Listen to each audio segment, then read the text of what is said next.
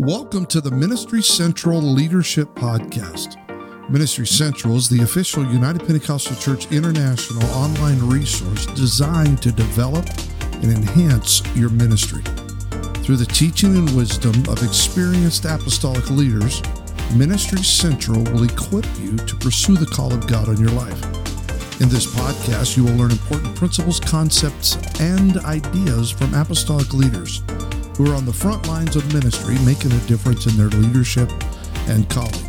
I'm your host, Darren Sargent, and this is the Ministry Central Leadership Podcast. Thanks for joining.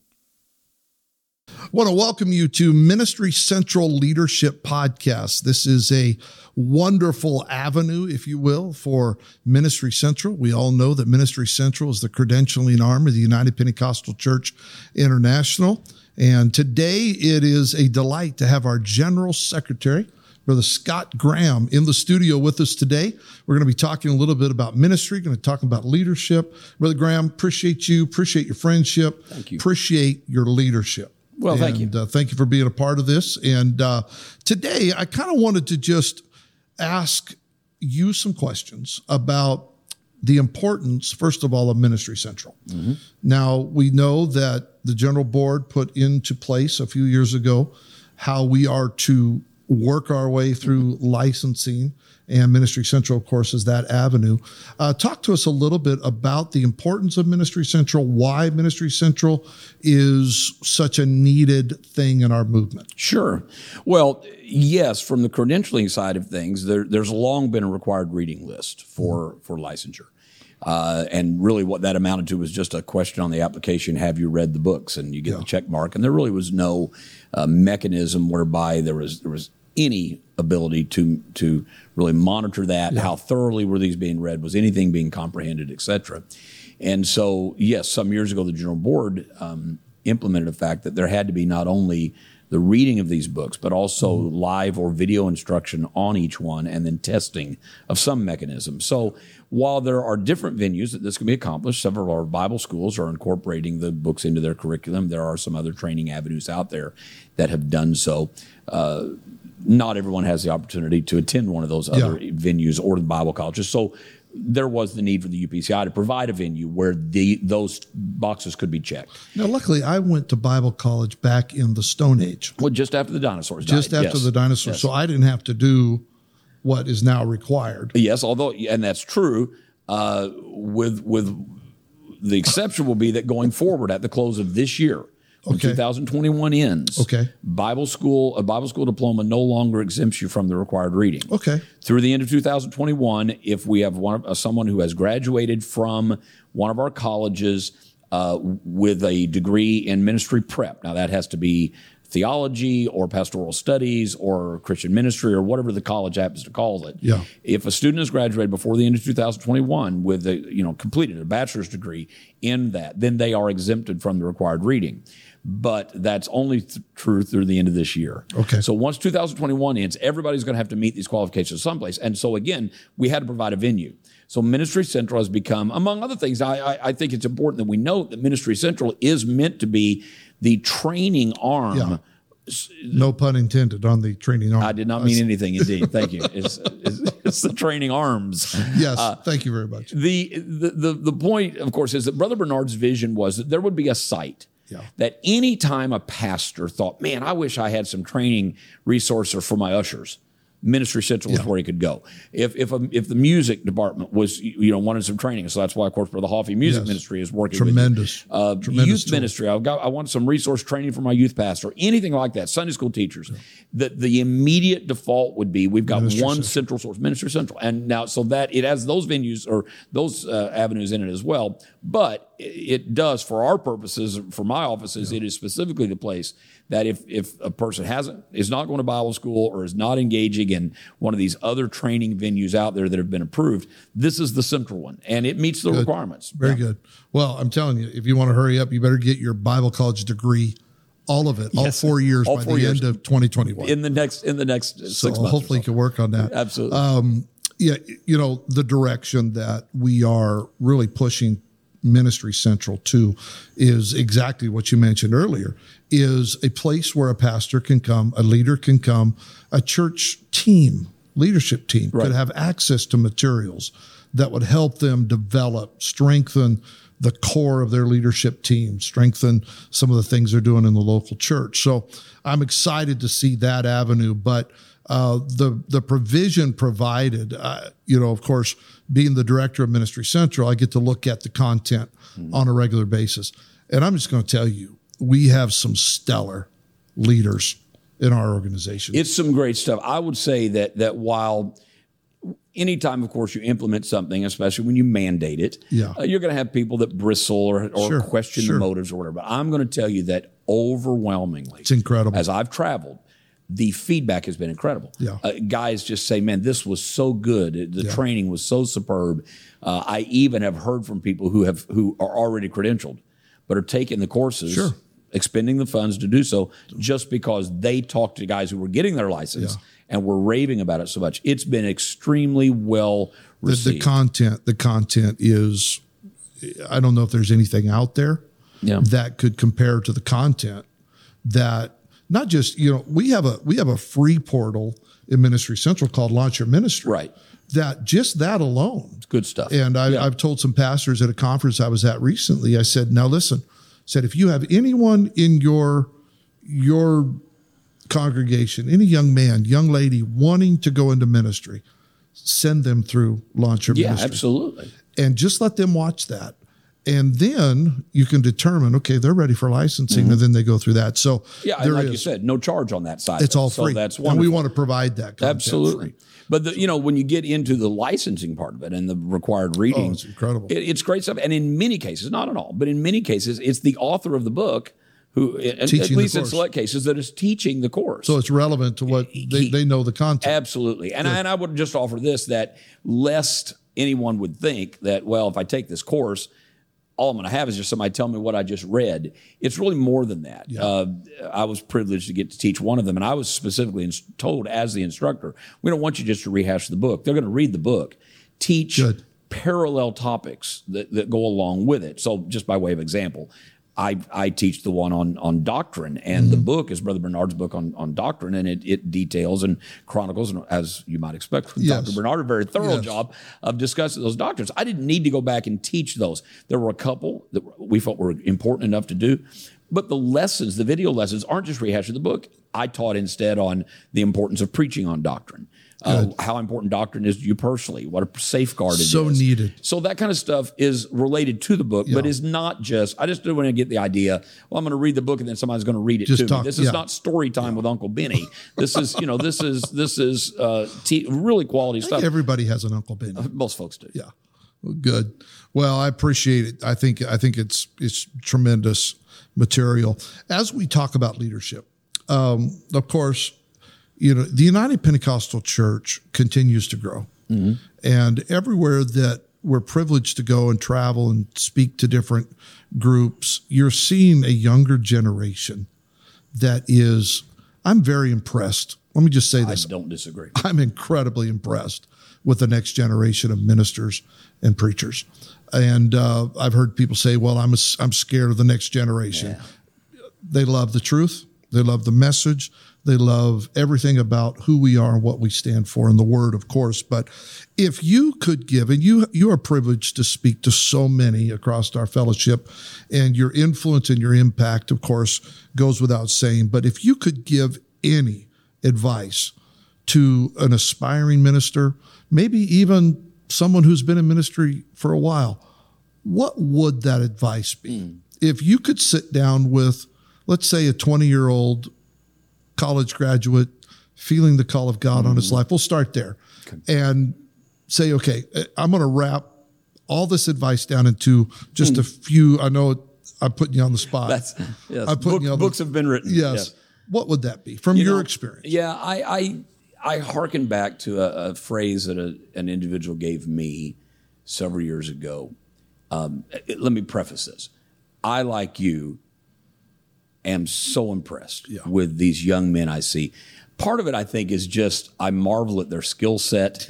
They continue to go so far beyond where I am in the whole technology world, and I'm becoming an old guy. I didn't think that would ever happen. I remember when I was young, laughing at the old guys that were marveled at the simple little tech we used, and now I see it happening. Yeah. But I do. Their skill set is so incredible. Their talents, their abilities, it's so impressive. I had an individual tell me one time that one of the tragedies that he had watched unfold in people's lives is when their talents took them to places their integrity couldn't keep them. Oh, my. And I would just, I guess, in a nutshell to young developing ministers is get the skills. Yeah, absolutely. I want you to have abilities, but I am more interested in who you are than what you can do. Yeah, that is tremendous. Don't be one of those individuals whose talents or even personality takes them to places your integrity can't keep you. That's good. It starts with who you are. And if you will focus on time with God, counsel of elders, being influenced by right voices and become the right person, the opportunities will present themselves. You can always add skills. You can learn how to do stuff. You can't always learn how to be. You have to. That has to be a lifelong quest. And that is incredible advice. And this probably could be another podcast just talking about this subject right here, because we can only go as high as our character is deep. Yeah. And I think sometimes we elevate people based on talent and ability. There's no question. Instead of character. We've made victims of people sometimes with what I have used the phrase, they were the victim of premature prominence. Oh, they catapulted to visibility and they became the flavor of the day. And it was a little unfortunate because they probably didn't have the root structure to support that just yet. That's a tremendous, it's a dangerous thing. point. So I would say, don't. The Bible is quite clear that promotion comes from the Lord, and so you develop who you are, and let God worry about opportunities and those kinds of things. This is different than the corporate world. Probably a career coach in the corporate world would say, fight for opportunities, be aggressive, push yourself, sell yourself, go for it. This is not the corporate world. This is the church. And God elevates, God promotes. And if you are just patient and develop who you are and your love for the truth and all that kind of stuff internally, God somehow takes care of that other stuff on the outside. That is so necessary and so needed. And I appreciate you pinpointing that. Now I'm really going to put you on the spot. No, yes. Okay. Thinking of that whole subject line matter, is there a book that you would recommend? A book. Oh my goodness. Yeah, I told you I put you on the spot. And you may not have that. We have to add it to the show notes, but let me give you a book that really spoke to me as a young minister. Maybe it'll give you time to think. Yeah, right. Gordon MacDonald wrote a book called Ordering Your Private World. I just literally recommended that book to a group of young preachers yesterday. Yeah, it's a tremendous book. It is that. Because it talks about the order inside. And I think so many times we focus on, as we mentioned earlier, we just push people that are talented. We elevate people that have it going on and neglect to realize there's something wrong inside. And when they collapse, what happened? Yeah. All right. So. Well, on that front, I guess when I look back to that season of my life, a book that profoundly impacted me, it's perhaps a little more target or focused than the Ordering Your Private World. But it's a book that it crushed me. And I've read it. I don't know how many times I've read Why Revival Tarries by Leonard Ravenhill. Leonard Ravenhill. I try to read it once a year because it just reminds me again. Do you find yourself? You can't go to that pulpit without prayer. Do you find yourself rereading? Oh yeah, I've got a select group of books I do the same thing repeatedly. Now there's some I'll never read again. Yeah, there's some that I'll get one line out. That's right. Good. I actually a few years ago put myself. I mean, I'm going back now 5 or 6 years ago. I put myself on a book buying moratorium. Because I had a stack of books to read I hadn't gotten to. And I thought, I'm not buying more. I'm not buying more. And I went back to my bookshelves and I picked out a dozen or so things I'd read years ago and hadn't seen in a while. and reread them. Just Yeah. What was interesting, of course, is the difference in how you read things at different seasons of life. Yeah, that's true. You know, it speaks to That's you true. in different fashions. But Something speaks to you now Yeah, in your in a what are your mid-30s? well, that's my IQ, but you can't go by that. My Then where your 20s. Yeah, it's a little different. Yeah, right. I get it. Well, that book, Leonard Ravenhill, shaped, early ministry. I mean, That was one. Sodom had no Bible. Yeah, it's Why just- revival tarries. I mean, you could go down the list. Those are fierce. Those are tremendous. Now, if you want to tremendous talk about a leadership book, and I know I'm gonna look like a homer here or just whatever, but Brother Bernard's book on leadership in the 21st century Tremendous was book. just phenomenal. phenomenal. Because Any it- church planner out there Yes, needs to read that because it is, he purposely addresses topics that are pertinent now, and And it's a I've great read read. it. I read it after pastoring for several years. Oh, yeah. I read it, and I got so much out of it there. Absolutely. It's not just for church planners; it's for anybody. Absolutely. Well, I want to ask you one more thing, and then we'll kind of wrap it up here today. But leadership is it's a broad subject. We've already hit all kinds of things, but out of life examples that maybe you've experienced, give us some insight of apostolic leadership in our previous or our current generation. With what's going on right now, what are some apostolic nuggets for leadership that maybe you could just drop in the next few minutes? I think the wise leader, and I guess I'm thinking somewhat in the paradigm of a pastor right now.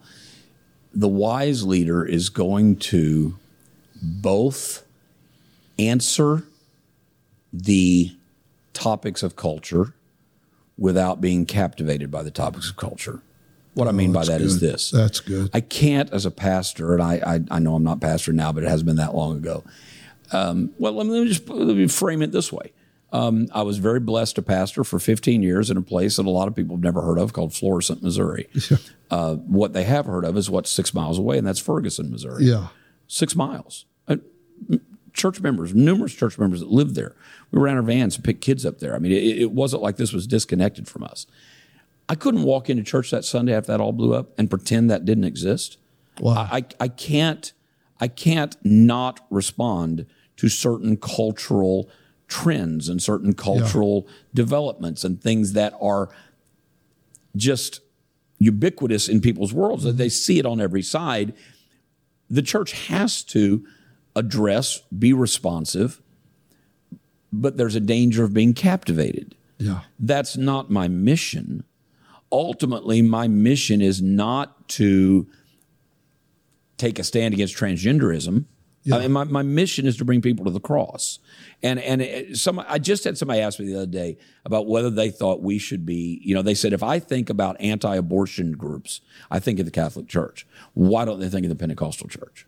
Wow. And I said, well, okay, let's keep that in balance. We're a pro-life movement, and I've got no issue. I, as a pastor, took a Sunday during National Pro-Life Sunday, and preached to our church about the value of life and I have no problem addressing that, but I don't think we're fulfilling our apostolic mission if we became the group that protests down outside the abortion clinic every Saturday, and we're so wrapped up in that, we're never teaching Bible studies. My mission is to reach people with the gospel. Now, in the course of that, we're going to teach them against sin. Our moral position is going to be clear. So I'm rambling a little, except to say, I don't think we can stick our head in the sand and pretend these issues, the current climate with race and police and all this stuff, we can't just stick our head in the sand and pretend that stuff doesn't exist. That is pertinent to our people. They are being bombarded at every side. I can't not address certain things, but I don't want to get so captive to trends here that I miss my mission. That's to preach the gospel. Yeah. I had a man in our church come up to me one Sunday and asked in fact, it was after I had done the Sunday on life. And I talked about the value of life, both in the womb and at the end of life, and preached about that. And we prayed for our nation and all that. Good man in our church came up to me after that and said, have you ever thought about doing this and speaking specifically to the matter of sexuality and homosexuality and all that kind of stuff? Because he said, my little girl, and he had a daughter who's probably 8 years old, raised in a godly home, But she is being so bombarded with the stuff at school unreal. that she came home and said to her daddy, I know this is wrong, but if two people love each other, what's wrong with that? Because she had heard this so much at school. So the church has to answer these questions, have to address these cultural things. But I would not want my preaching, I would not want anyone leading our churches to get so captured by that till all I'm wrapped up in is cultural things, when the short version is this: we are never going to be popular here. Never. We are always going to be countercultural. Yeah. Jesus said, they hated me, they're going to hate you. Yeah. I am much more interested in the approval of my elders than the applause of my peers. That is so good. And so I don't know if you're listening to that, but if you are, you need to write that down.